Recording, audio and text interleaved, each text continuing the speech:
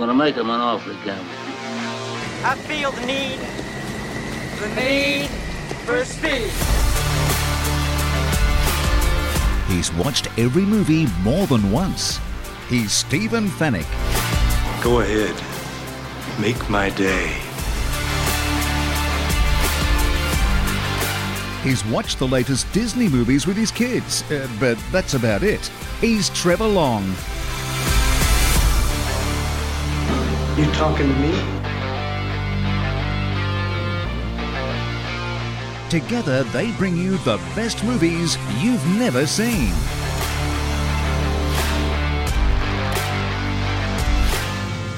I will look for you. I will find you. And I will kill you. Rent, buy or stream the latest and greatest movies on Fetch. Watch on a big screen Hisense TV.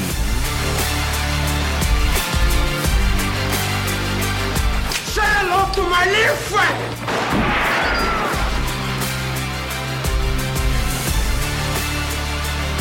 The best movies you've never seen. The first rule of Fight Club is you do not talk about Fight Club.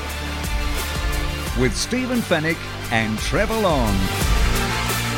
This is the captain. Brace for impact. Hello and welcome to the Best Movies You've Never Seen podcast. This is the podcast where we talk about movies that I've seen a fair amount of times. And I show them to my good mate Trevor Long, who has never seen them before. And this week's movie is a great example of that. And the movie I'm talking about is The Untouchables. Now, Trev, you tell me you've never seen this. Didn't even hear about this, did you? You never heard of it? I don't recall ever hearing the name. I mean, obviously, The Untouchables is not a word I've not heard of, but I didn't know it was a movie. I wouldn't have picked anything about it. Oh, yeah, never in my radar, mate, this one, unfortunately. Very good. Well, it was released in 1987, and how about this for a cast, right? Kevin Costner. Yeah. Sean Connery. Robert De Niro. Crazy. Directed by Brian De Palma, who has directed one of the movies in our intro. Oh. Scarface, he directed. Now, say hello to my little friend. Oh, okay, I was going to say, I don't know which one that is. Scarface. We haven't done that yet. He's directed Carlito's Way. Great movie. The original Mission Impossible with Tom Cruise. Remember when he took over the franchise? He directed the original one.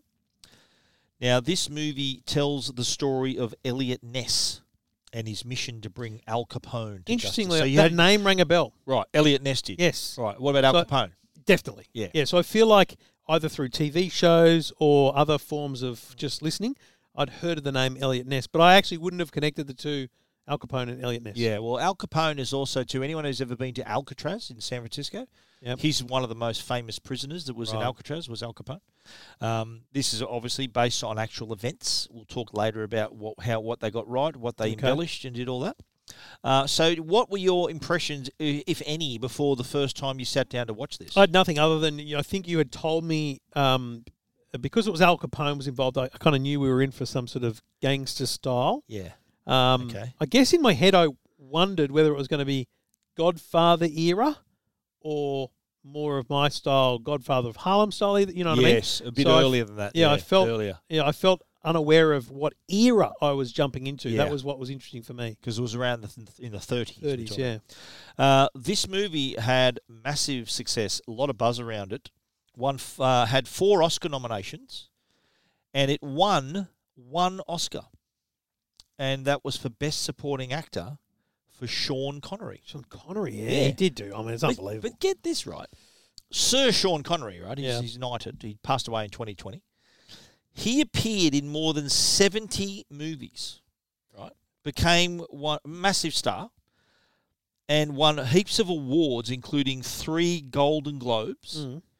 And this nomination for the Oscar was his one and only Oscar nomination. No way. He'd never been nominated. Because if I was asked, millionaire style, how many Oscars has Sean Connery won? It was 0, 1, 2, and 3. Yeah. I'd be like, It's got to be 2, right? But even nominations, like normally if you're a decent actor, like his quality, you're nominated 10 times. Even better question, really, isn't it? Yeah. How many times have you been nominated? Nominated once. Once in his and life. won once. For this, and he won it.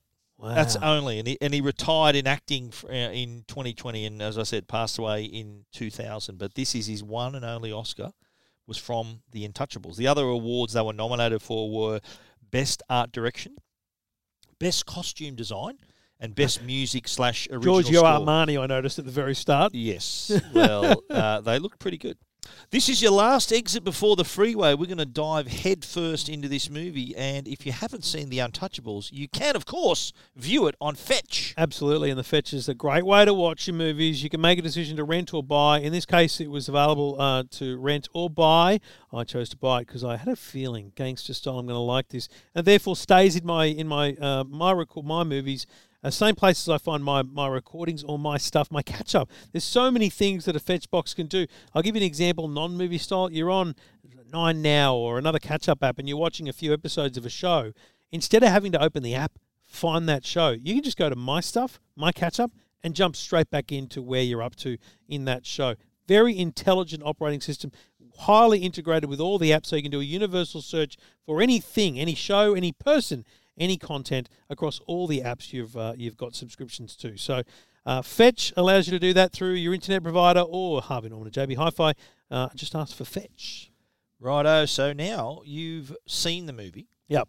So share your first impressions now that you've actually spent the 2 hours of this movie. It's 2 hours long. Yep. What are your thoughts now? This is a short 2 hours. It didn't feel long at all. Yeah. Remember I said Rocky felt like a slow... It dragged at times, but yes, I appreciated the 2 hours, but yes. it just felt like it was not dragging, but anyway. This didn't feel long at all. Yeah. Like it felt punchy all Pacey. the way through. Pacey. Yep. I was blown away by the cast, and I struggled because this is what I hate about not being a movie guy when this came out, because I don't appreciate where these guys are in their career, because you look at this and you go, these guys are phenomenal. Like, is some of this just luck, or is this just, spending the bucks to get the best in the business? You know what I mean? That stuff blows my mind. Okay. Like the first time you see De Niro, you're like, holy crap, it's Robert De Niro. And then you get Sean Connery and, it's just, it's a great movie. So, for me, it's, tweet-wise, it's a simple matter of, if you're like me and you've never watched The Untouchables, it's honestly one of the all-time classics because of the cast, let alone the story. I find, too, that a lot of people are reluctant to dip back that far to watch a movie. Like, whenever I think people... What year are we talking about again? 1987. Right. So a lot of people think, that's old, that movie. Like, I know my kids, they're in their 20s, think, that's old. I think it's not really. Like, it's... go back and you'll enjoy it. Again, you watch this and you go, how would you do it differently if you shot it today? No, you wouldn't. Not much. Well, you got to capture the period, so it'd be the only difference would be potentially quality and colour and things like that, but I actually don't think you do much different. Absolutely right. Well, I've seen this, funny enough, at the cinema. A couple of times. Saw it at the cinema. Watched it many times. Now, I think I sent you the link to my story that I did. Oh, my God. When we were in Chicago, I actually visited the shooting location. So really sorry I couldn't have walked with you. The bridge, where Malone and Ness meet. Imagine how much of a pest I would have been at that point. You would have been like, this happened here. And I'm like, what are you talking about? But do you reckon now that you've seen the movie, would that interest you to say, this is where that big I'll tell you what was? you could do for me. Well, because I looked at every picture. And let me be clear, techeye.com.au, you did a great job of replicating the exact shot, right? The angle, Where I would want to go is the station for the shootout. The staircase. I thought you did really well. That Matching painted an amazing picture to me. The bridge, meh. Some of the streetscapes, yes. Yeah. I get it. Yeah, I get why you do it. Loved it. Yeah, loved it. And because I know the movie so well, I'm thinking, that was here and that was here. And, it was awesome. Let's talk about the cast. And Kevin Costner plays Eliot Ness. I forgot. I haven't even mentioned him. My God. Let me ask you, what movies has he been in that you know of? See if you can get the Field ones of off. Dreams. Yes. Was he in Waterworld? Yes. Because we talked about that at one point. Yeah. He had an opportunity to do something else, but did that instead? Waterworld, I reckon, at the time was heavily bagged. I reckon underrated movie. Is there Universal Studios? There's there's a Waterworld show, and it's brilliant. It's actually, it's actually a very good show, isn't it? Yeah. Kevin Costner. Dances with Wolves. Dances with Wolves. JFK. Forget that, Yellowstone. Yellowstone. That's what I was fishing for. You said movies. Yeah, you did. That's right, I did. Now, Brian De Palma, you asked before about now you wish you had seen this at the time to see where they were in their career. This was very early in Costner's career.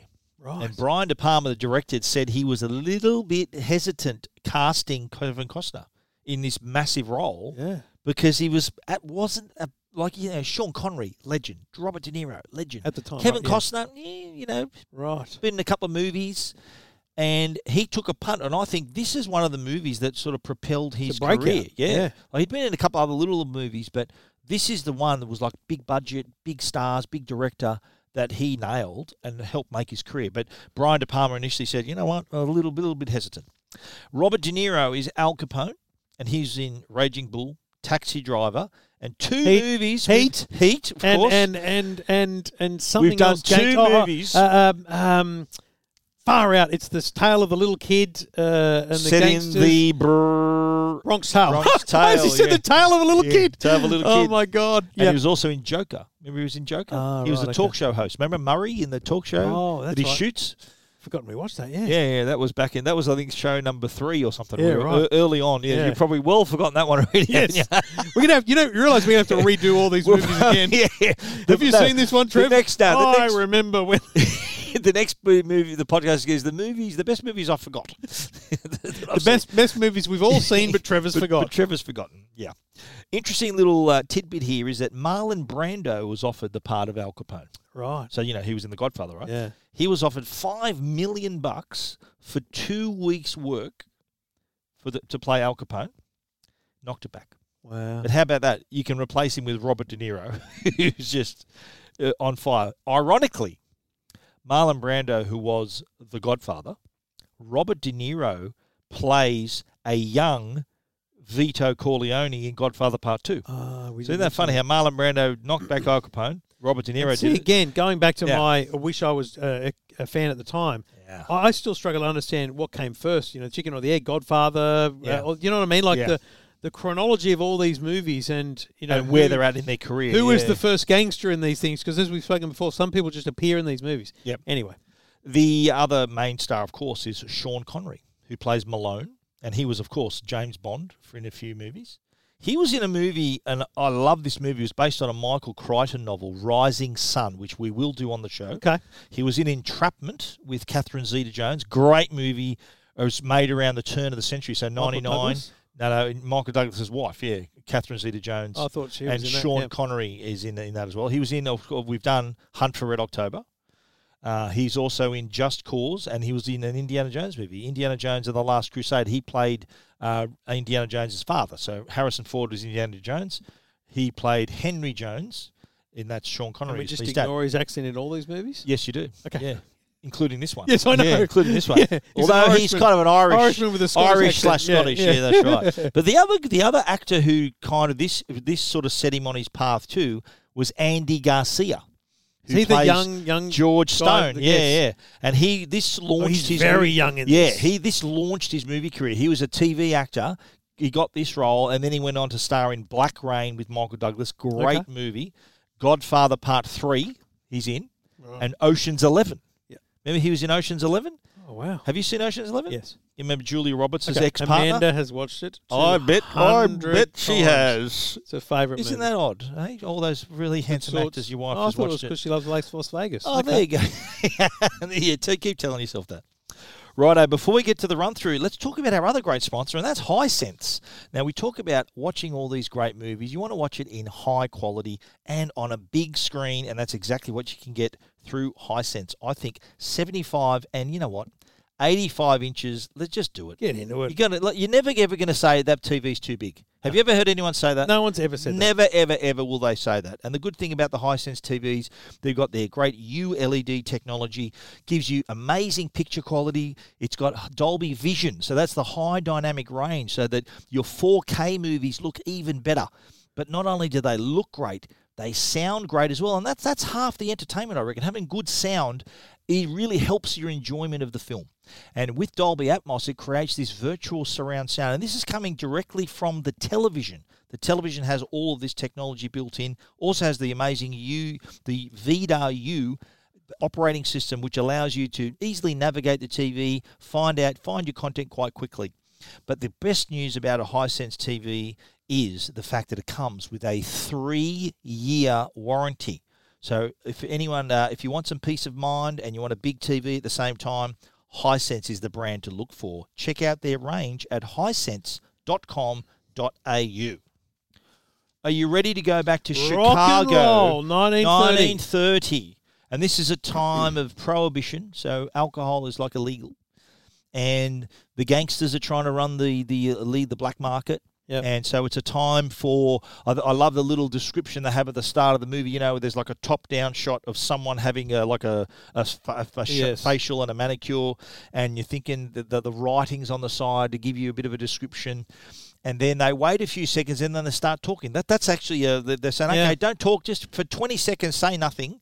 Then the guy asks him a question about, you must be, they must. It's a fascinating choice, isn't it? Because essentially that could have been narrated. Yeah. You could have gone, well, let's narrate this. It was written. I liked how you had to read it. So it gave you that information. Yeah. And I think Brian De Palma didn't want any other voice in the movie. He just wanted that little description. But anyway, the person who's having the manicure and the shave is Al Capone. Yeah. And there's all journalists around talking about him and how, joking about him being the mayor sort of of run, Chicago. you run the town. Why wouldn't you be the mayor of Chicago? But he's also asked about liquor and how, of course, there's a trade out there. I'm responding to the will of the people. People are going to drink. You know that. I know that. We all know that. And all I do is act on that.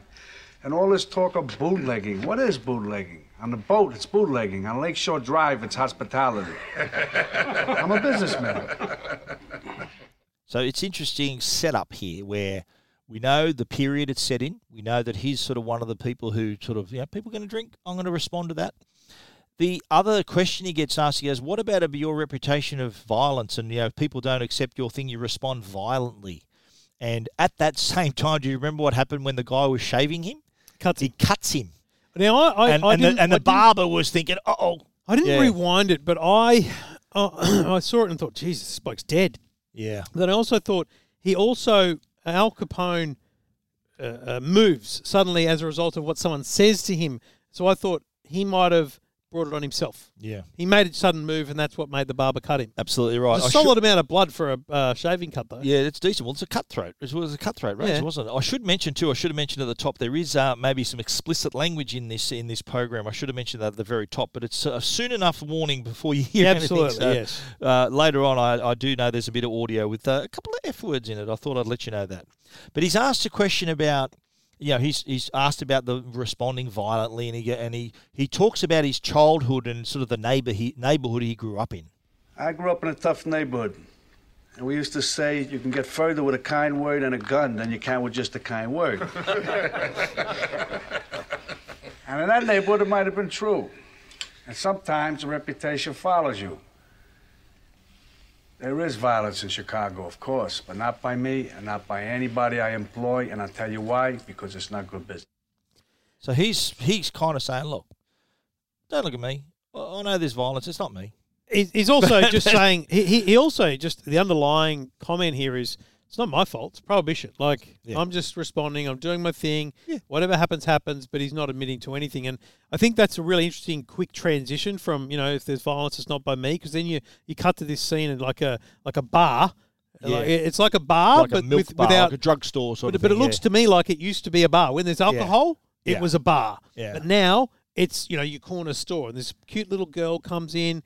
She's got a little tin pot, looking container for a container to get some milk or something. She says milk. I didn't really acknowledge that. Yeah. The bar owner's getting super pressured, isn't he? Yeah. He says it's not there to be enjoyed. It's there to be bought. And then says to him, and there's another dude sitting down the bar. This little girl gets her milk, and he's behind the bar pouring. There's a dude down the bar, and he gets his briefcase and he turns a lock on it, like he turns as if to unlock it or lock it. But then he gets up and walks out. And mate, this scene, got to tell you. Hard to rewatch, hard to think about. The girl says, mister, you forgot your suitcase. You forgot your suitcase. Yeah. She grabs the suitcase, and as soon as she grabs the suitcase, I went, fuck, it's a bomb. Yeah, and she walks to the door, and, no. mate, that was a shock, wasn't it? That's shocking, yeah. Because you didn't expect that, did you? No. Did you think, I knew it was a bomb. Did But you? I kind of expected she'd go out and he'd be like, "Oh my God," or something. Do you know what I mean? Yeah. I did not expect that. Yeah, that's a shock to the system. Yeah. Next thing we see is someone preparing lunch, and it's I think you work out that it's Eliot Ness's wife, and she's making him cutting up his little carrot sticks and writing a little love note. And she tears off the calendar. You see she's pregnant too. You see the side on, she's expecting. And the person, and I like this scene, how you never see his face. Nope. You see this person from behind, and he's got in front of him, quite obviously, the headline of the girl who died in the bomb, right? Yeah. And he gets a kiss from his wife, and she gives him his lunch, and off he goes. Next thing we see is that obviously that person is Eliot Ness. And the next thing we see is him front and center at a press conference talking about, he's from the Department of Treasury and he's going to fight the illegal trade of liquor, and really sort of defending himself to say, look, this isn't just a showpiece. We are here to do a job.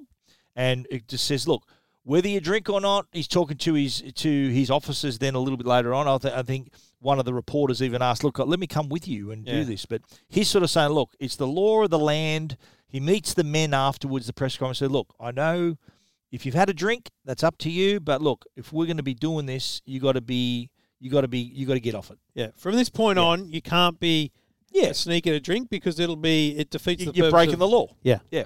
And so he gets a tip, though. He tells this crew about a tip of a big whiskey consignment that's coming into the city, right? Next thing we see is this stakeout and raid, and he's sitting in the truck with next to one of the officers, and I think he sees the note that his wife writes, and he says, a little smile on his face, and he goes, I have a little note from my wife. And he asks there's a guy next to him, is he married? Yeah. He's married, he's got a kid in that day. He goes, nice to be married, isn't it? Yeah. But then he sees the bloke, remember he looks down the passage and sees a person, and they go out to investigate, and it turns out it's that reporter. Remember he says, come, let me ride with his camera and everything. Yeah, and do you love how he turns around and he accidentally fires sets it off? Yeah. It blinds him. So he's there along for the ride.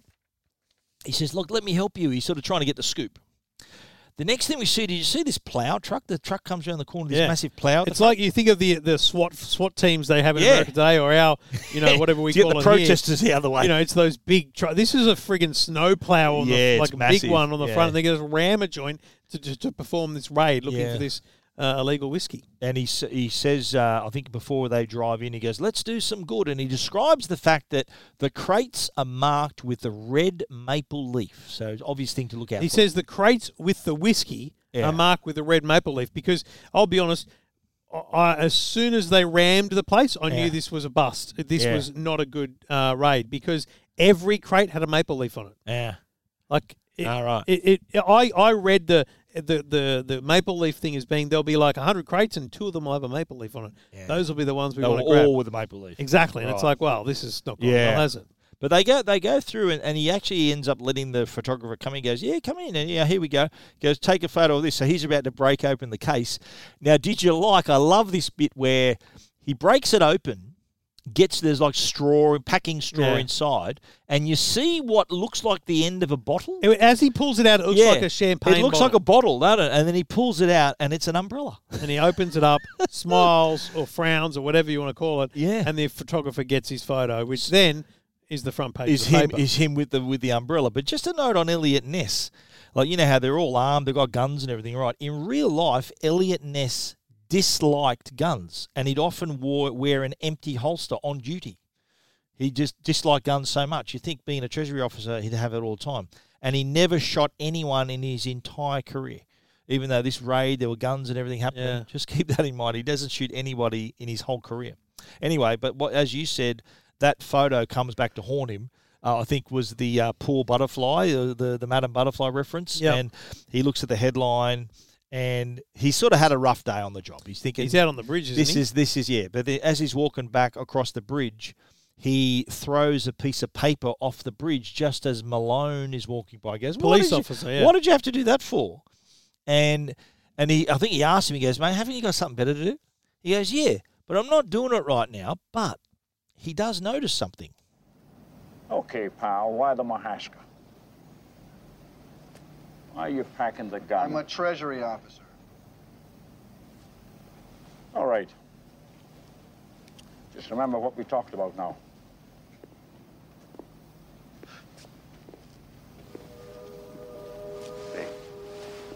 Wait a minute. What the hell kind of police you have in this goddamn city, huh? What do they teach you? You just turned your back on an armed man. You're a Treasury officer. Yeah, how do you know that? I just told you I was. Who would claim to be that? Who was not? Hmm?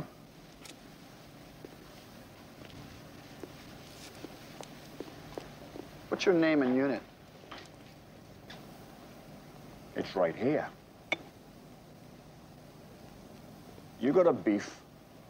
What is it? How did you know I had a gun? What do you want, a free lesson in police work? So that was the meeting of Ness and Malone. Yep. Malone's a beat cop. And that bridge where they met on was in my story. Did you see the comparison? That's in the downtown Chicago. That's one of the main bridges. Yes. Next thing we see, this is a really interesting thing that you see. Remember the headline that you see that Ness sees about the poor butterfly, the dud raid, being a failure. Then you see the pile of newspapers tossed on the ground. A little kid picks it up and takes it into the Lexington Hotel. And I love this shot that follows the newspaper. So the newspaper is taken off the stack, goes inside. You see the front desk. You see the guy carrying up the tray of food. The newspaper's put on the tray, and they go into a hotel room, and we see that it's Al Capone's hotel room. Did you like that? How they did that? It's good effect. Much. Yeah, it was this the point of view scene that it enters the camera goes into the hotel, takes the elevator up to Capone's penthouse, and then enters the bedroom. Now that was meant to be, according to the notes on the DVD, that was meant to be symbolic of the FBI's attempt to bring Capone to justice. So all the exterior shots were red until you enter Capone's bedroom, which is all a different colour, very bright and colourful, which says that Capone is surrounded by blood, but none of it actually touches him. Oh, right, yes. It's quite symbolic in the colours there. Next thing we see is the cop station, and one of the cops ridiculing him goes, then he says, let's do some good, and then we had a bust. You can tell they're all, because basically all these they're all cops making fun of him think now. he's a joke. They think him being here is a joke. They think dealing with prohibition's a joke. They seemingly don't really support the law. And some smartass has taped the headline to his door. The best thing is, though, he doesn't rip it off. Like in any other TV show, maybe you'd be, rip it off, I'm angry.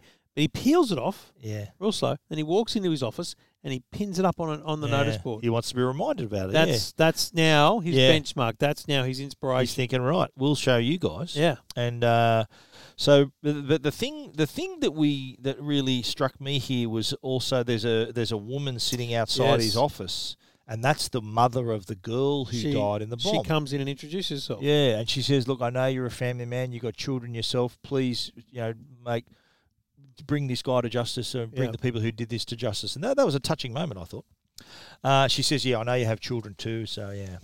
Anyway, next thing we see is him thinking, well, you know what, I've got to put a team together here. Mate, I'll be honest, as soon as he had that interaction on the bridge, yeah, I'm like, he's going to use this guy. This is his guy. Yeah, and he goes back to see him. Yeah. He's going to build a team. He's obviously hating on, because first and foremost, you don't need any other context to think there's a leak. Because how did the Maple Leaf thing not come off? Well, it was how did that go bad? Bad intel, or you're right, a leak? Yeah. So something went wrong in that raid. Yeah, you're right. And so his trust levels now, they're gone. So he's saying he needs a small group. And Sean Connery's telling him, he goes, look, I'm just a beat cop. And he goes, but you're a good cop. He goes, how do you know that? He goes, you told me that you're a good cop. Throws his own words back at him. And then he says, look, you know what, I wish I had met you 10 years and 20 pounds ago. He goes, sorry, no, I'm out. Thank you, but no. So you're thinking that, okay, bust. That's a bust. Yeah. And I love this next little short bit where it's a sort of a little snapshot of his home life. They're listening to the wireless. They're back then in the 1930s. Yeah, you'd sit by the radio, They're all sitting by the radios laughing. I think they'll listen to Amos and Andy or some show, and sort of shows the home and family life of Eliot Ness. Next day at the office, though, you see Ness walk in, and we see Oscar. He finds Oscar Wallace sitting at his desk. He's thinking, can I help you? And he goes, I've been assigned by the Washington Bureau. And he says, you know what? Al Capone has not filed a tax return since 1926. And he goes, income tax? Yeah. Do you love how he looks around and he walks back out of the room? He goes, he thinks someone's pranking him. He sort of goes out, he goes, looks around, comes back in again, and then as he's walking outside to see who the pranksters are, he sees Malone walk back in. Remember? Malone, the cop? Yep. And he says, look, you want to come with me? He goes, well, let's talk around. He goes, no. These walls have ears. These walls have ears, yes. So then they go into the church and have their little chat. You said you wanted to know how to get Capone. Do you really want to get him? You see what I'm saying? What are you prepared to do? Everything within the law. And then what are you prepared to do? If you open the ball on these people, Mr. Ness, you must be prepared to go all the way. Because they won't give up the fight until one of you is dead. I want to get Capone. I don't know how to get him. Want to get Capone? Here's how you get him. He pulls a knife, you pull a gun. He sends one of yours to the hospital, you send one of his to the morgue. That's the Chicago way. And that's how you get Capone. Great church conversation, really. Yeah. And interesting spot. They chose the church, I imagine, because they think it's going to be no one's going to be listening to them. There's no bugs in there and everything. So, and he asked him, "Look, are you ready to do that?" And he asked him this: "The Lord hates a coward. Do you know what a blood oath is, Mr. Ness?" Yes. Good, because you just took one. So I didn't really understand that. The blood oath. He sort of said, look, you've said to me what you want to do, and I've said to you how we need to do it. That's our blood oath. We're going to do it together. That's how I understood that to be. Fair enough. Blood oath. They didn't actually cut each other's fingers. I know, that's what I expected to be like a blood brothers thing. That was a blood oath, a bloodless blood oath, let's call that. Very good. Now, in the DVD commentary, all right, Sean Connery says to film the blood oath scene, which we just heard, between Ness and Malone, that was his idea to shoot it in a church. Oh. Originally, it was going to take place on the street. Outside the cop So, shop. yeah, but in the same scene, so he felt a church would be the only safe place in Chicago. And the two characters they make their commitment to each other. Now, also, did you notice in this scene, if you're a real movie nerd and sort of camera nerd, the close-ups of both Malone and Ness were shot using a split focus diopter. Right? Now, what this means is that it's half convex glass in front of the actual lens, which makes one half nearsighted and the other far-sighted to keep them both in focus. So did you notice that? Like he was in the background and they were both in focus. The result is having both of them. So Sean Connery's a little bit further back. Costner's close to the camera. They're both in focus. So no need to switch focus between the two. Right. It's often used. Brian De Palma's used it as a signature of his. He's used it in a few of his movies before that. And I think one of the things that Malone says here, he goes, look, we need to, if we're going to build this team, he sort of intimates that, look, we've got to, if there's a rotten apple, you don't go to the barrel, you go to the tree. Such a good line. Yeah. So he goes, rather than risking it with trying to find someone, an established, bitter, corrupt policeman, we need to go where they train them. Because you know what's great about that line is, if there's a rotten apple, you don't go to the barrel, you go to the tree. And I thought to myself, what are you talking about? And then I immediately went, Police Academy. Yeah. Like, it made so much sense in the context of the police station. So they get up to the police station, and they ask the guy, they said, look, give me two of your best marksmen, your best shots in the class. He goes, well, let's bring these two. And the bloke he brings out, the first bloke, is some real dopey bloke saying, why do you want to be a police officer? But he's a dope. And I love how when Malone says, he gives this mumbling answer. He goes, there's the next future chief of police. As he walks away bumbling, there goes the next chief of police. But then he brings out young George Stone. Yeah. And he's one of the other good shots in there as well. Stone. George Stone. That's your name? What's your real name? That is my real name. Nah. What was it before you changed it? Yeah. Giuseppe Petri. Jeez, I knew it. That's all you need, one thieving wop on the team. What's that you say? I said that you're a lying member of a no-good race. It's much better than you stinking Irish pig. Oh, I like him. Yeah, I like him too. He just joined the Treasury Department. That was a great scene. It's I one love of the best that scenes scene. of the movie, That's actually. Yeah, brilliant. yeah. And he shows him he's not going to take What's any his shit. name? Garcia. Andy Garcia. He's great. Oh, he's like genius. that's a really good scene. Yeah, and imagine that. Him being a good shot plays in the movie later. But also imagine that scene as Andy Garcia. Oh, big. You've just come out of TV and you're now playing essentially one-on-one with Sean Connery. And Kevin Costner. Pretty good. But I love that he was testing him out, wanted to see how he fires up. Yeah, he goes, he's a little bit racist, I reckon, Sean Malone. Yeah, but calls him a wop. But that plays to the 30s in Chicago, right? Perhaps. Like Chicago, yes, of course. It's a race war town. Whether it's black, Irish, there's so many mixture different for sure. Yeah. Next thing we see is one of the policemen giving Ness the report and basically telling him nothing new. We see Malone walk back in. He goes, "Where are we going?" He goes, "Oh, we're going on a liquor raid." And then he sees Oscar, the accountant, the dude from the Treasury, and he assigns him to the task. Now, are you ready to go to work? Where are we going? On a liquor raid. I need another man. Ness? It's very interesting. I found a financial disbursement pattern here which shows some irregular... You carry a badge? Yes? Carry a gun. Carry a badge? Carry a gun. So Oscar, he's sort of this nerdy accountant. Yeah, he's an accountant. Yeah, He's just been thrown suddenly a gun. been given a shotgun. And you expect him to be like, oh my God, what's happening? But then he's like, oh, this is cool. He embraces it. He's in for it. That's and funny. I love this scene because it's it's Malone leading the way. It's like, hang on a minute, what's going on here? This bloke now has some intel. Yeah. They're going on a liquor raid. They walk across the street and they turn to go into a building which you find out is the post office. Yeah. And they walk through the entry of the post office with all the people, doing their normal things. No, but before they do that, like Ness is saying, he goes, "What, here? We're going to go here?" Yeah. He goes, "We know where it all is. Everyone's too scared to cross Capone." So you're right. What we're saying about they go in the post office. I love the fact that in the post office they're just storming through with these 4 or 5 guns in their hands. Yeah.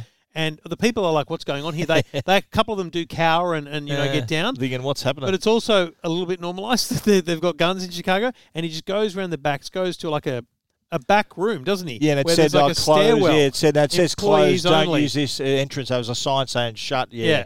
But it's time to go to work. If you walk through this door now, you're walking into a world of trouble. And there's no turning back, you understand?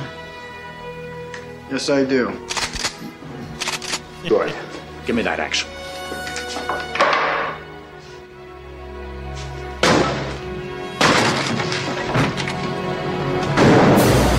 Criminal officers! Get your hands in the air! Nobody move! This is a raid! Just like the bit where the guy goes up to him and goes, "This is no good. He goes, where's your permit?" And then Malone goes, bang, cracks him with the gun. He goes, "There's your permit." There's your permit. So they're into it now, mate. And I love the next scene where they're at dinner. They're sort of celebrating their success, And I think what Sean Connery pulls out, he goes, "What's that?" He goes, "I'm with a heathen. This is the medal for St. Jude, which is apparently the saint for lost causes and policemen." Can you believe that? They're being the same. At one point he says to Andy Garcia's character, he says, "What do you want to be?" Yeah, and he goes, "I want to be a cop." He goes, "Why?" And then he goes, "To protect and serve those." So they joked about what they asked that him. bloody in the little academy. reporter walks in with his camera, and I love this because he says, "Can I get a picture?" And Kevin Costner's like, "Yeah, you can get a picture, but not for publication, just for us." For us, yeah, it's nice. Which is important. It shows in the later in the movie. Yeah, but that's it's great. You can imagine that because at the time there wouldn't be a lot of cameras, right? No. Well, And it's a big deal to take a to photo. It's not have- like today where you just snap So away. did that photo really exist? Did it really happen? I don't know. I don't think so. That'd be interesting because if it did, it'd show a real real presence of mind of Eliot Ness because This have was the team. ability to Yeah, yeah. capture a moment like that Bloody would be oath. quite rare, unlike Bloody today. oath, yeah. Next thing we see, Al Capone is at his dinner. He's standing up and he's talking about, what gives him joy. You would have loved this. He's talking about baseball and how, what's the team all about, and it's all about sort of individual effort and being part of a team. A man stands alone at a plate. This is the time for what? For individual achievement. There he stands alone. But in the field, what? Part of a team. Teamwork. Looks, throws, catches, hustles, part of one big team. Bats himself the livelong day. Babe Ruth, Ty Cobb, and so on. If his team don't field, what is he? You follow me? No one. Sunny day, stands are full of fans. What does he have to say? I'm going out there for myself. But I get nowhere unless the team wins. Team.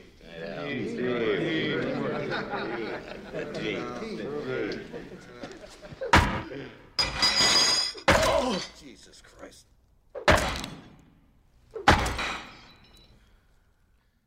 Pretty brutal. Did that shock you, mate? That was a shocking scene. I knew exactly what was going to happen. Yeah. As soon as he had the baseball bat, as soon as he started walking around, I knew. You see the look on his face changes. Talking about team, he's talking about the individuals. Mate, he was going to crack someone's head. I loved how the look on it. He came behind a certain person, the look on his face completely changed. He went, right, here he is here. Now, that scene is actually based on a true event. Wow. Where he held his dinner party and beats these men to death. May the 7th, 1929 is when that was alleged to have happened. Two of Capone's hitmen, they apparently had hatched a plot to assassinate him and take over the gang. But he heard about it and invited them all to dinner and beat these two guys to death with a baseball bat. Wow. So he sort of got ahead of that, got ahead of the story, let's just say. Yeah, don't mess with the bloke, eh? But, that apparently happened. Another theory, though, was that dinner scene was based on an incident in Cicero, Illinois, in February 29, 2 weeks after the most notorious murder in Chicago gangland history. And unlike in the movie, Al Capone did not execute one, but 3 disloyal associates who were plotting to assassinate him. So there's two different stories about bottom line is there was a plot to assassinate him, he killed the people. Don't cross him, he'll kill you. Yeah, that's right. Next thing we see is Ness at home and he's tucking his daughter in. They've got their little routine. Have you got this little routine cute. with your daughter? Absolutely. The little Eskimo kisses and the butterflies? Yep, got it all. Yeah, that's cute. Yep, that's cute. But it's much... This is a great scene because he tucks the daughter in. He's had a hard day at work. Yeah. He's going downstairs. His wife crosses him in the stairs and says, where are you going? He goes, I'm going to do some work. She goes... Haven't you got any energy left? You still got some energy left? And she goes, come brush my hair. I'm like, giddy up. I think I wrote in my notes, giddy up Eliot is what I've written exactly in my notes. Never a clearer signal was sent, my man. They're waving you in. Yeah, get him. Yeah, no baseball bats involved here. Just waving into home plate. In the office the next day, he holds up the newspaper headline, the successful newspaper headline about the raid. But then you still hear an Oscar Wallace going on about all the diverse business interests. Talking about business and tax. And he says to me, I think this is the first time we hear that he goes, we can get him on tax evasion. Yeah. And he goes, really? Tax evasion?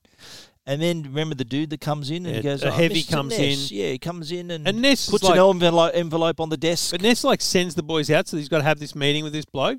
But the bloke tries to bribe him. And so he calls the others in. Yeah. I think I can imagine this being an Eliot Ness thing. Calls the other 3 in to witness so that they can witness him, tell him to get stuffed, throw the money back at him, and move on. Tell him to go his own way. And this is where he says, look, he throws the envelope back. He goes, and then remember the guy says to him, he goes, "What do you think? You're untouchable?" He goes, "Everyone is gettable. Everyone is touchable." And that's where sort of the term came from. But the envelope, we never knew the amount of money inside the envelope, right? The amount inside is never shown. We don't ever know. Now, in real life, Al Capone apparently promised Eliot Ness $2,000 on his desk every Monday morning if he turned a blind eye. So he tried to bribe him. He really did try to bribe him. So if he sort of just let his bootlegging activities happen without him doing anything, that would have added up. That was like $2,000 in 1930. Yeah. That's like $30,000 in today's money. Yeah. So, but he said, no, not going to do it.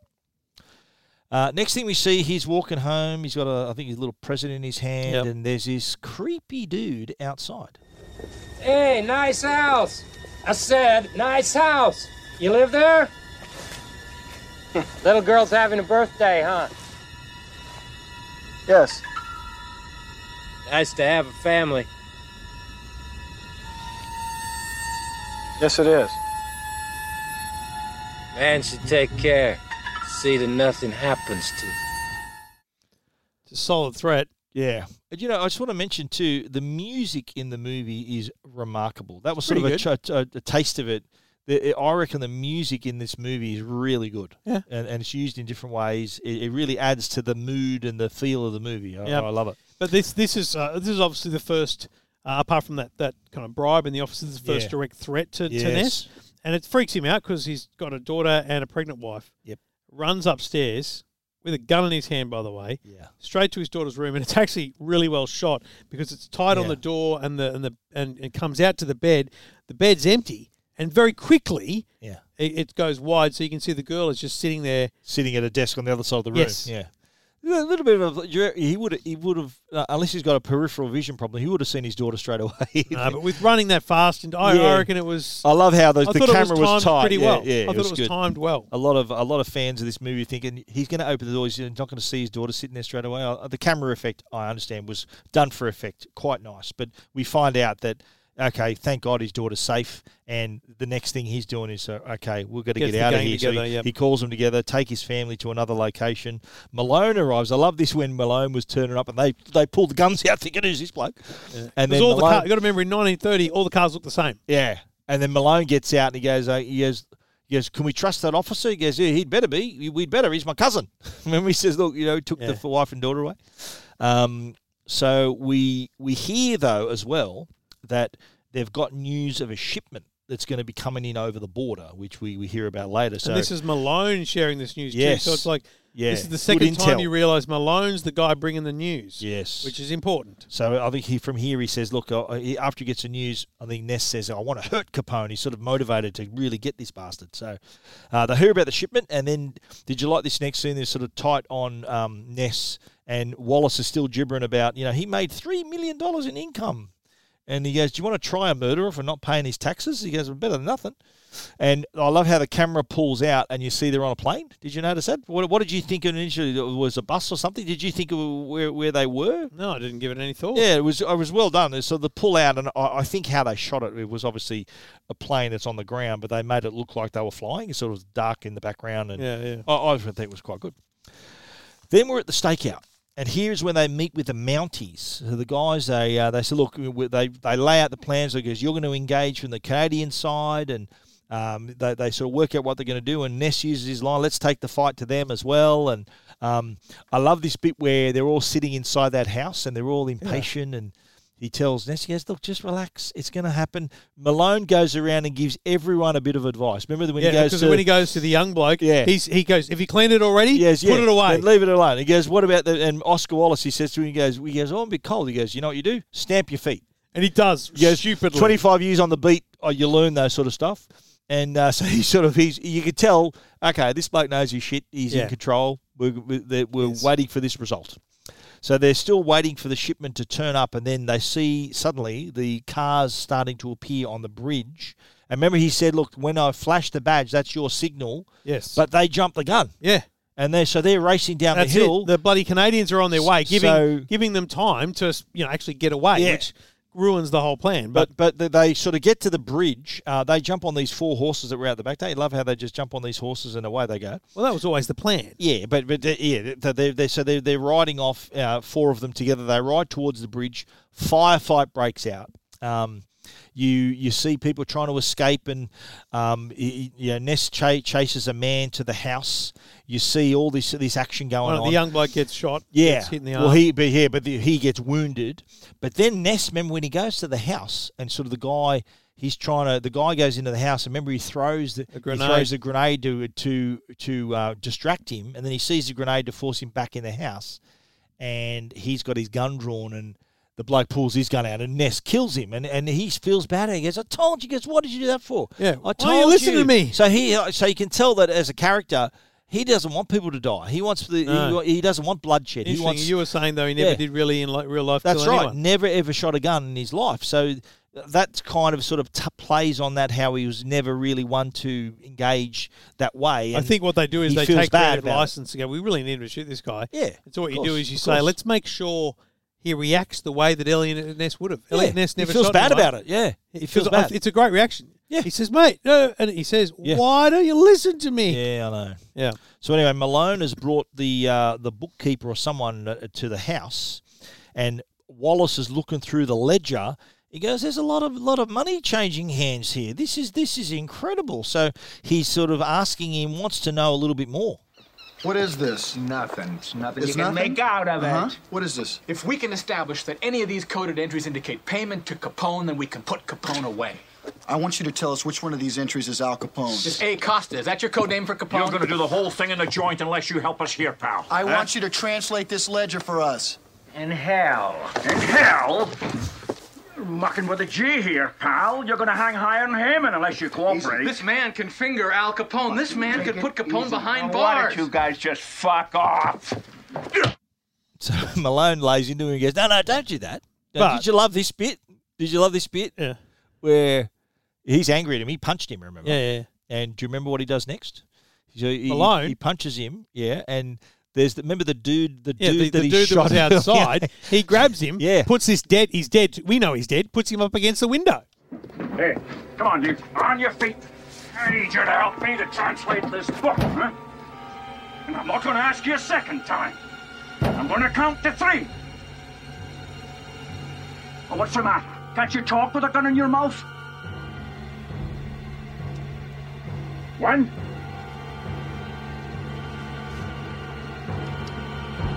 2. I'm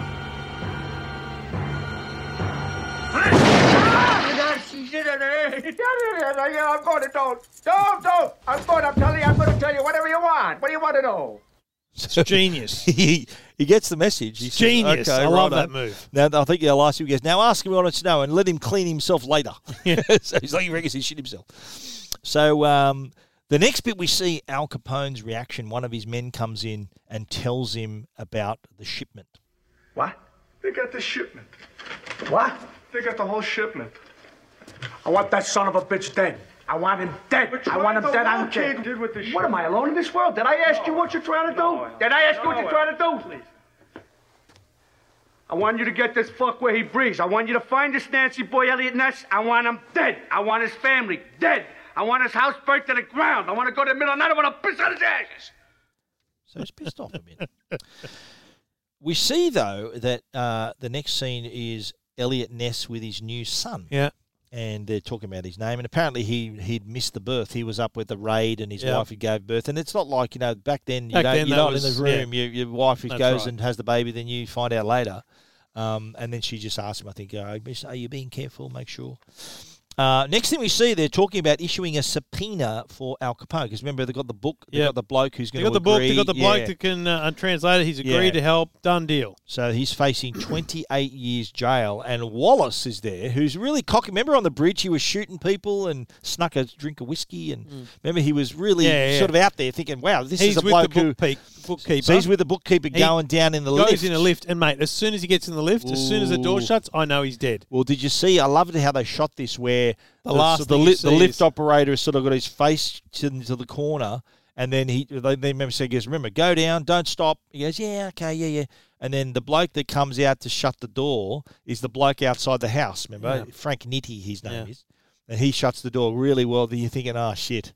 You know that he's a bad guy. He's infiltrated the joint. They're upstairs. They hear the shots. Yeah. And I think one of the policemen looks out the window, and sees the dead officer, and then sees Nitti in this leaving. So it took me a while to realise. So that's Nitti has killed the officer, got his uniform, gone up and done all this. So because I'm like, who's the dude dead outside? Well, he probably killed him to get up the elevator to get his uniform. And Yes. So we see that. They find the cop dead in the alley. Did you see though? In the lift, they run. I think what Ness and Malone run. They open the lift up. They see all the Wallace is dead, and they write in blood. Bookkeeper. Touchable in blood. And they hang him. They hang him not by his neck, but by his shirt tie up on the thing. Yeah, that's terrible. The character of Oscar Wallace, which is played by Charles Martin Smith, I'm sure you've seen him. I don't know if you've seen him in a few other movies. It was loosely based on Frank Wilson.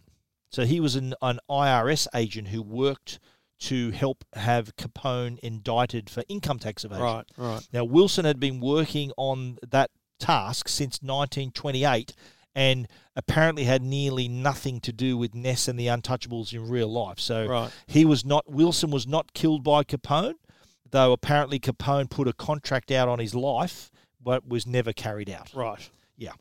But next thing we see, this is a great scene too, where Ness is pissed off and decides to walk over to the Lexington Hotel to confront Capone. Now, meanwhile, you see Malone's in with the other cops, and he goes, look, I hate to see something happen to you. Like, this cop obviously knows something, right? Yeah. So did you see this scene where he goes, why don't you get out of the city? He was telling Malone. He's obviously thinking, mate, they're after you too. Sort of. Yeah, it was a little bit of a warning. Get out of the city, yeah. But next thing we see is Ness has gone over to the hotel and has... I love the bit of the study. He goes, my friend got killed today. And the guy goes, I don't care. And he just cracks him. Ness cracks him. But we then see he confronts Capone. Come out here, Capone. You want to fight? You want to fight, you and me right here? That's it. Come on. What's the matter? You afraid to come out from behind your men? You afraid to stand up for yourself? You want to do it now? You want to go to man now? Come on, you son of a bitch. What? Easy. You talk to me like that in front of my son? Fuck you and your family. It's me. Not this way. Not this way. You fuck, you got nothing. There's not a lot of talking of bad. You hear? Because you got nothing. You got nothing in court. You don't got the bookkeeper. You got nothing. Nothing. And if you were a man, you would have done it now. You don't got a thing, you punk. So it's on, and he knows you got nothing because obviously the bloke just got murdered 10 minutes ago. Yeah. He says you got nothing. So the problem now is the DA is going to drop the case. Yep. He goes, but we've still got the ledger. We've still got this book. So they're thinking, well, we're done here. Well, we've taken it as far as we can go. Malone thinks something, knows something, and says, listen, just go and stall the DA. Just wait. Just get the DA stalling. Whatever you got to do. So we find out that the Walter, the bookkeeper, the real bookkeeper, has to get out of town. Yep. So we're finding that out. Malone goes to meet this other copper, Mike. Remember before how the bloke who told him to get out of town? Yeah, he looks like he's on the inside. Chief of D's. Like he looks like an important part of the force. So he says to him, they step outside. I think he has a crack. He goes, "What are you doing in this? This is for cops. This club." He sort of has a crack at him. They go outside, and then he says, "Look, I need one more piece of information." And so you find that out moment you realise he's his source, right? He's the guy that's given up those two big raids before. So he's putting his own life in danger and Malone's life in danger. So he said, "Look, I need you to help me now, or I'm going to rat you out." And he goes, "What are you doing? I'm talking to a dead man here." He goes, "You're threatening me." He goes, "You're a dead man. You're going to continue down this path." They have an all-out fight too. Oh, they do. Yeah, they come to blows, but. We see Ness also talking about to the DA. So, look, I'm not going to make a fool of myself. Yep. He goes, look, we're going to follow the lead. Malone then asks Ness to meet him Calls at him home. from like a payphone, doesn't he, on his way home? So he goes, look, meet me at home. I've got something to tell you. Cut to Capone at the opera. And so we know that he's got a court date, and he doesn't he love holding court with the reporters. Somebody messes with me, I'm going to mess with him. Somebody steals from me, I'm going to say you stole, not talk to him for spitting on a sidewalk. You understand? Now, I have done nothing to hurt these people, but they're angered at me, so what do? Doctor up some income tax, for which they got no case. To annoy me, to speak to me like men, no. To harass a peaceful man. I pray to God that if I ever had a grievance, I would have just a little more self-respect. So it's obviously, like, did you understand if someone stole, I'm going to say you stole, not pick you up for spitting on the sidewalk? Yeah. That's referring to the fact that, look, if you've got a beef against me, don't pick me up on some petty little income tax. Yes. Bullshit. That's kind of what he was referring to there. But he also mentions this. You got an all-out price fight, you wait till the fight's over, one guy's left standing, and that's how you know who won. Next scene is Malone's apartment, and this is typical Brian De Palma. Brian De Palma loves putting these, like what I call event scenes, where like later on we'll see the staircase. In Carlito's Way, one of his other movies, he does something similar to this. So the thing that struck me about this shoot is the idea of shooting from the outside. Yeah. But giving a sense of the depth of the apartment and, giving a sense of being the guy that's looking through the window, because essentially Malone's just in his apartment. He's waiting for Ness. Yeah. But there's clearly another dude there. There's clearly someone there to do something, do some harm to him. And he's looking through the window. And so the camera kind of moves up and down the side. You're the intruder from their perspective. Did you like the bit where they sort of look inside the room and then you see, and then you see Malone react and they sort of go back in like that's the person's point of view? That's smart. Shooting. But the whole sort of geometry of it, it sort of gives you an idea of the layout of the apartment and he's going from this window and all of that. That's typical De Palma sort of setting up those scenes. It's a great scene, but it's horrific, obviously. But then, one of them breaks in and he catches the person. Isn't that just like a wop? Brings a knife to a gunfight.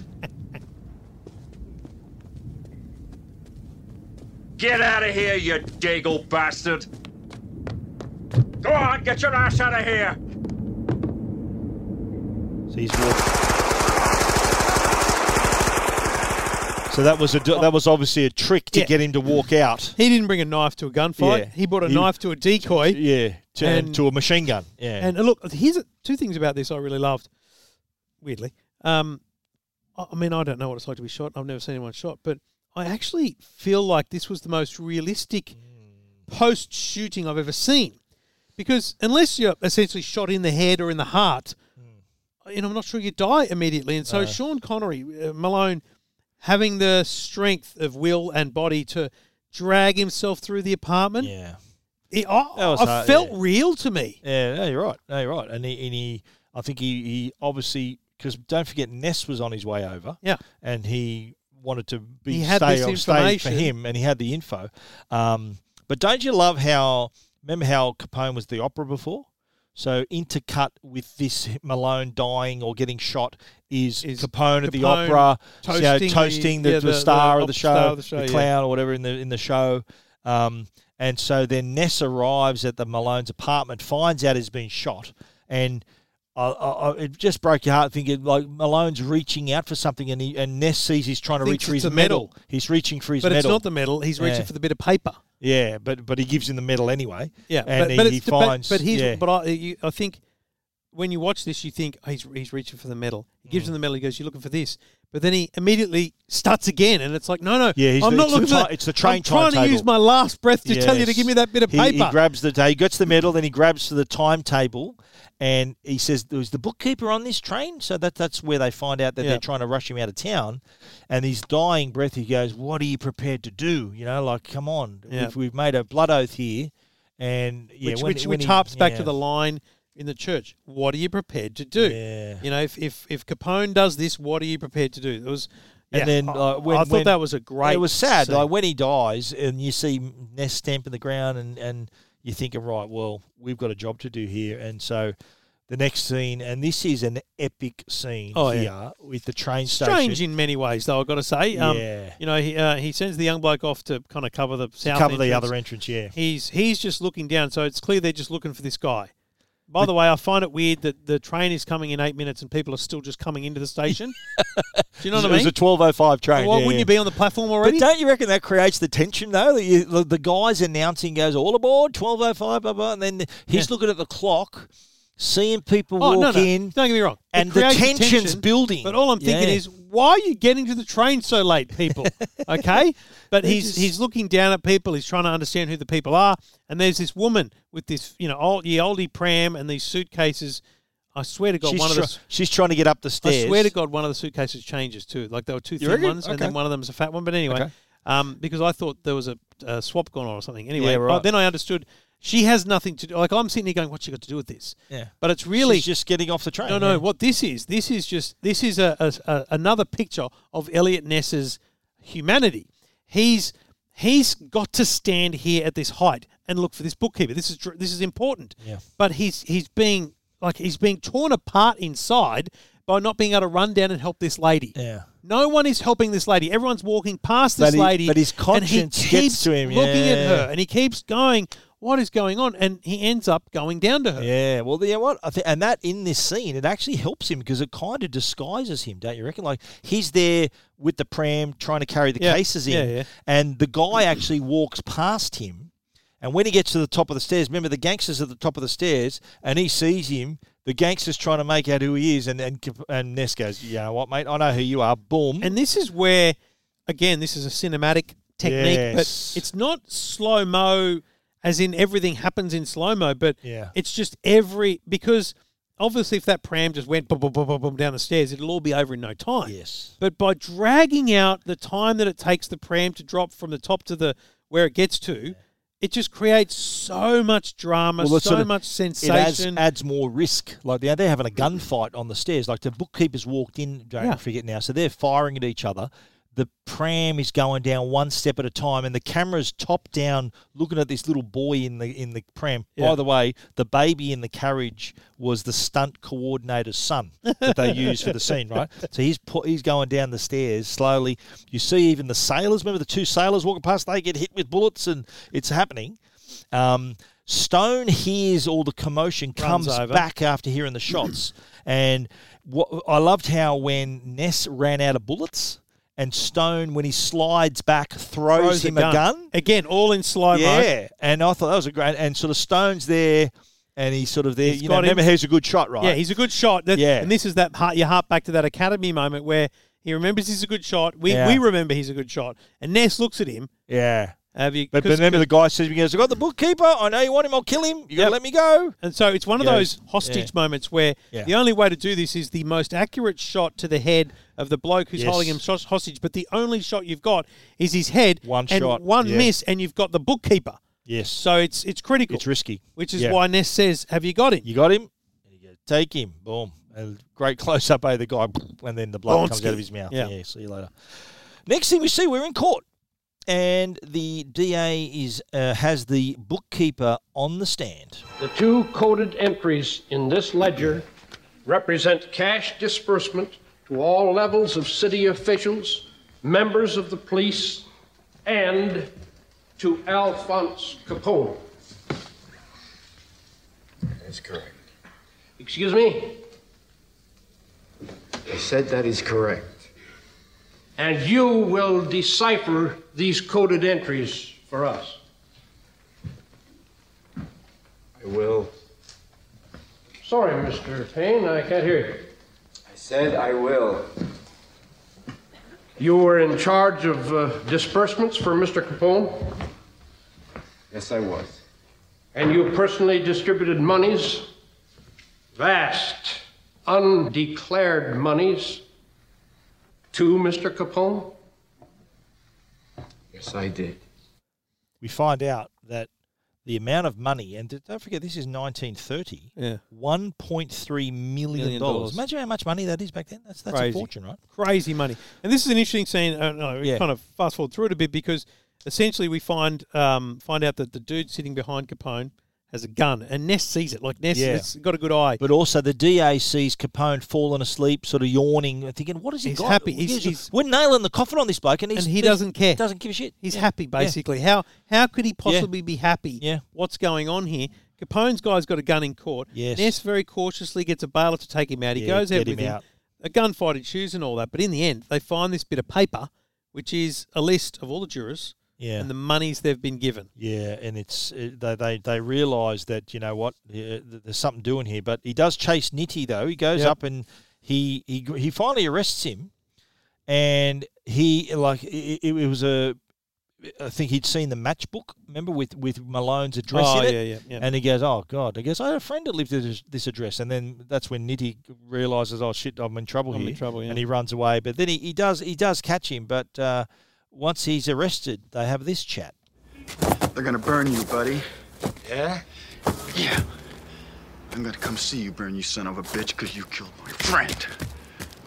He died like a pig. What did you say? I said that your friend died screaming like a stuck Irish pig. Now you think about that when I beat the rat.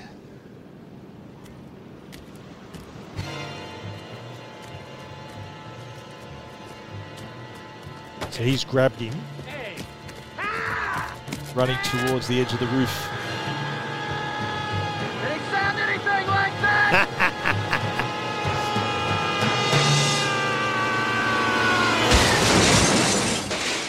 So he lands in a car. Died squealing like a pig. Did he sound anything like that? Yeah. Now, Frank Nitti didn't die as a result of Eliot Ness throwing him off the roof of the courthouse during the trial. In fact, Nitti was, at that time, serving 18 months of a 2-year sentence for tax evasion at Leavenworth. Oh, wow. Now, apparently, he wouldn't be released for another 6 months, and Nitti, who was a drunk, ended up just shooting himself a decade later in 1943.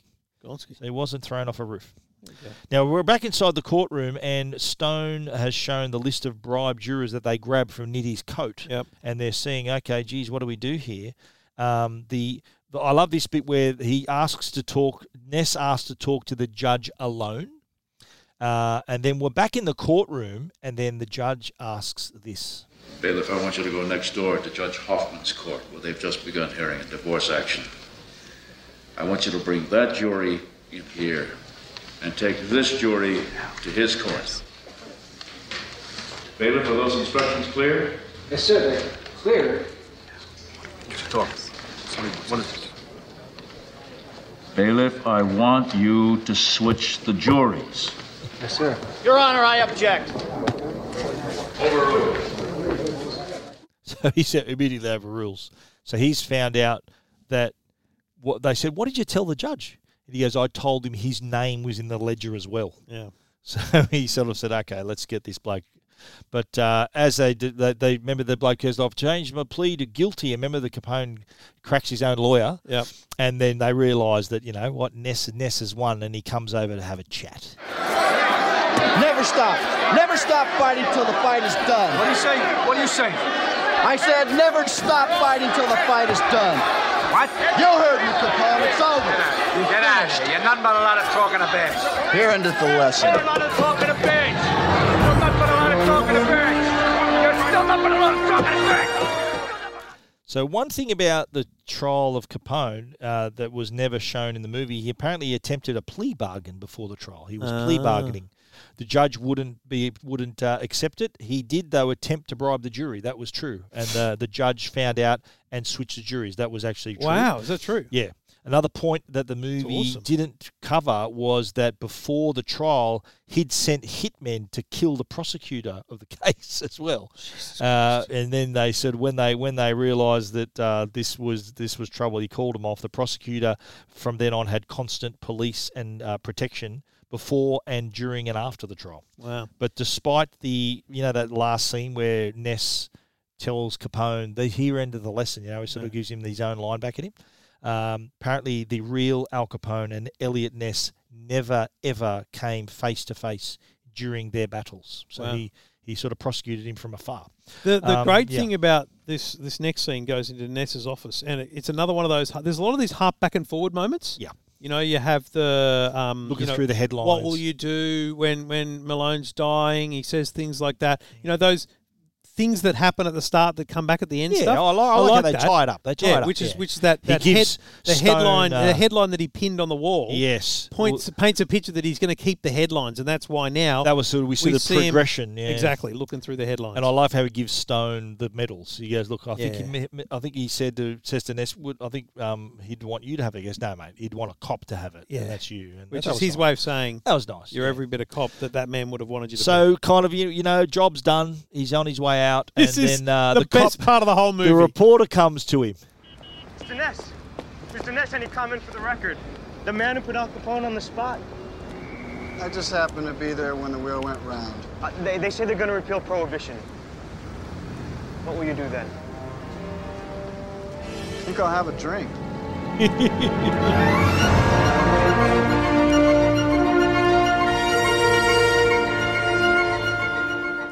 The music's awesome in this movie. I love the music in this. Even when they do the bridge raid, remember? That was great music they were playing during that. It was fantastic. That's a great line, though. What will you do? I'll have a drink. I'll have a drink. Yeah. Speaking of lines, here's a couple of my favourites, and hopefully yours too. The little lesson that Malone lays on Ness when they first meet.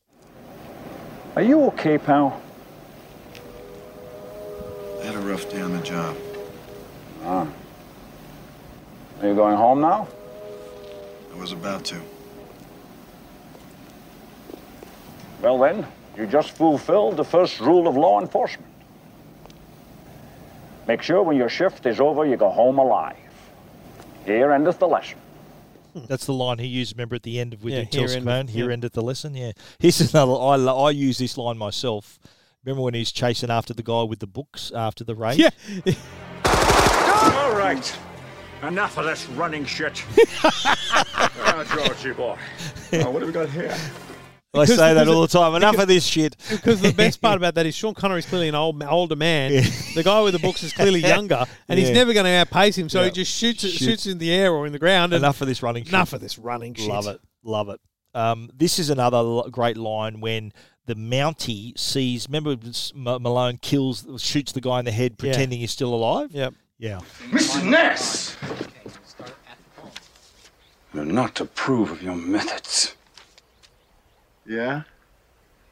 Well, you're not from Chicago. That was great. Things you didn't know. Oh, no, sorry. How did that happen? Well, let's call this the fact v fiction. We'll go through this pretty quick.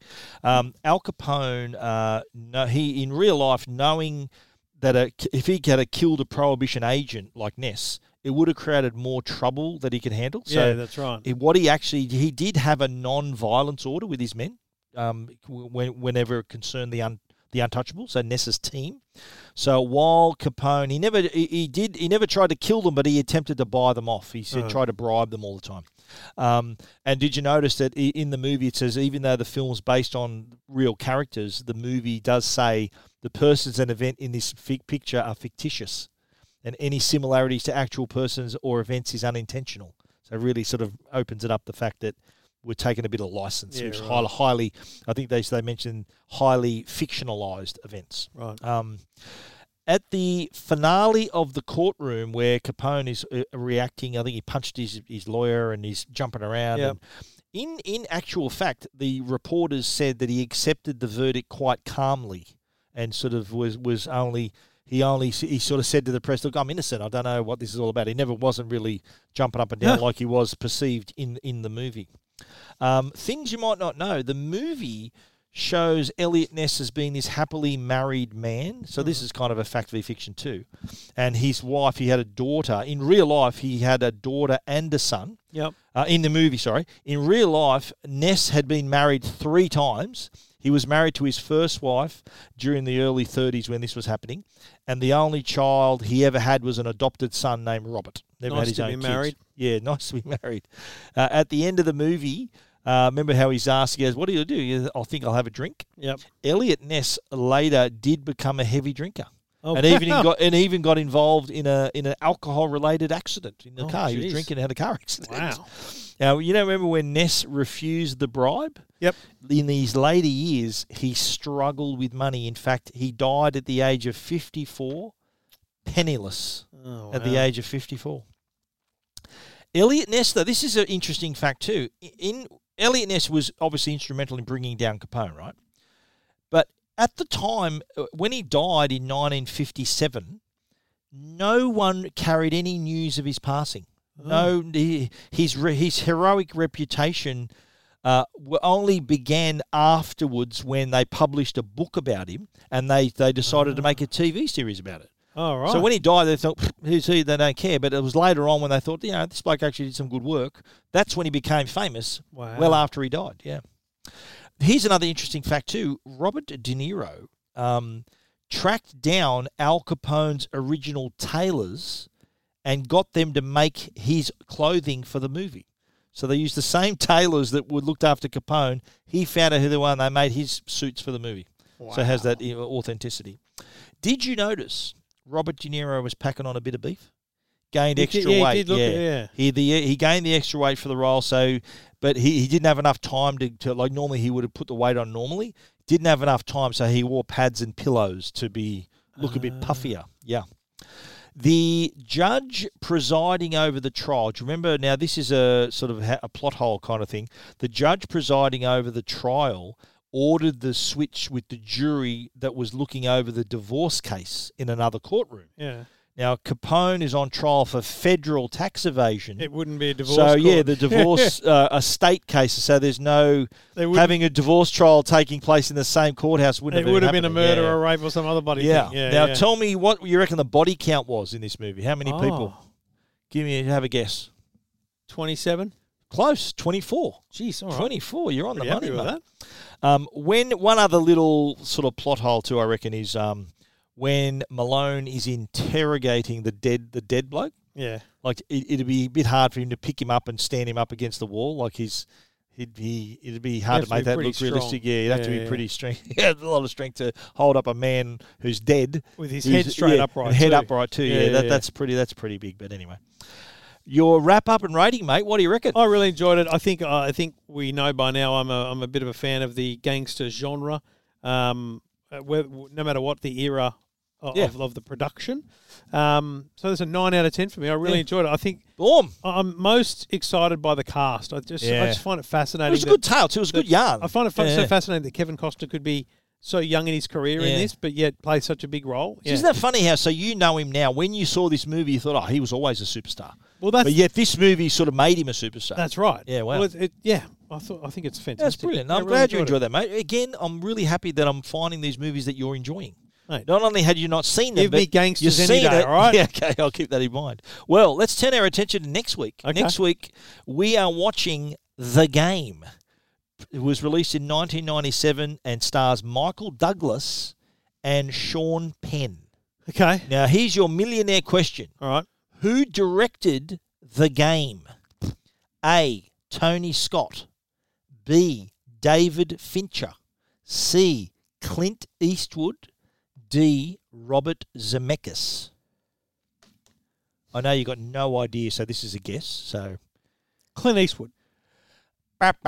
Sorry, mate. Wrong. Thought you might have been trying to give me that. It was B, David Fincher. Never heard of him. Really, really popular director who I'll tell you next week all the movies he's directed. Can you give me what game? He directed Fight Club. No, what game were we The talking Game. Well, it's The Game. Yeah, the but whole what game? movie's The Game. Is it? Yeah. It's not an NFL game. You've never seen this. You've never heard of it, have you? No, I'm asking what the game is. Is it a poker game? No, it's not. You're not going to tell me. It's a game that takes the whole movie to play. Holy shit! Yeah, so enjoy The Game. Released in 97. Good cast. Michael Douglas, Sean Penn. 1997. 1997. Okay. So enjoy that one. I know for a fact you haven't seen this one. And you'd never heard of it until I told you 2 minutes ago. So enjoy that. Let's talk about next week. See you then.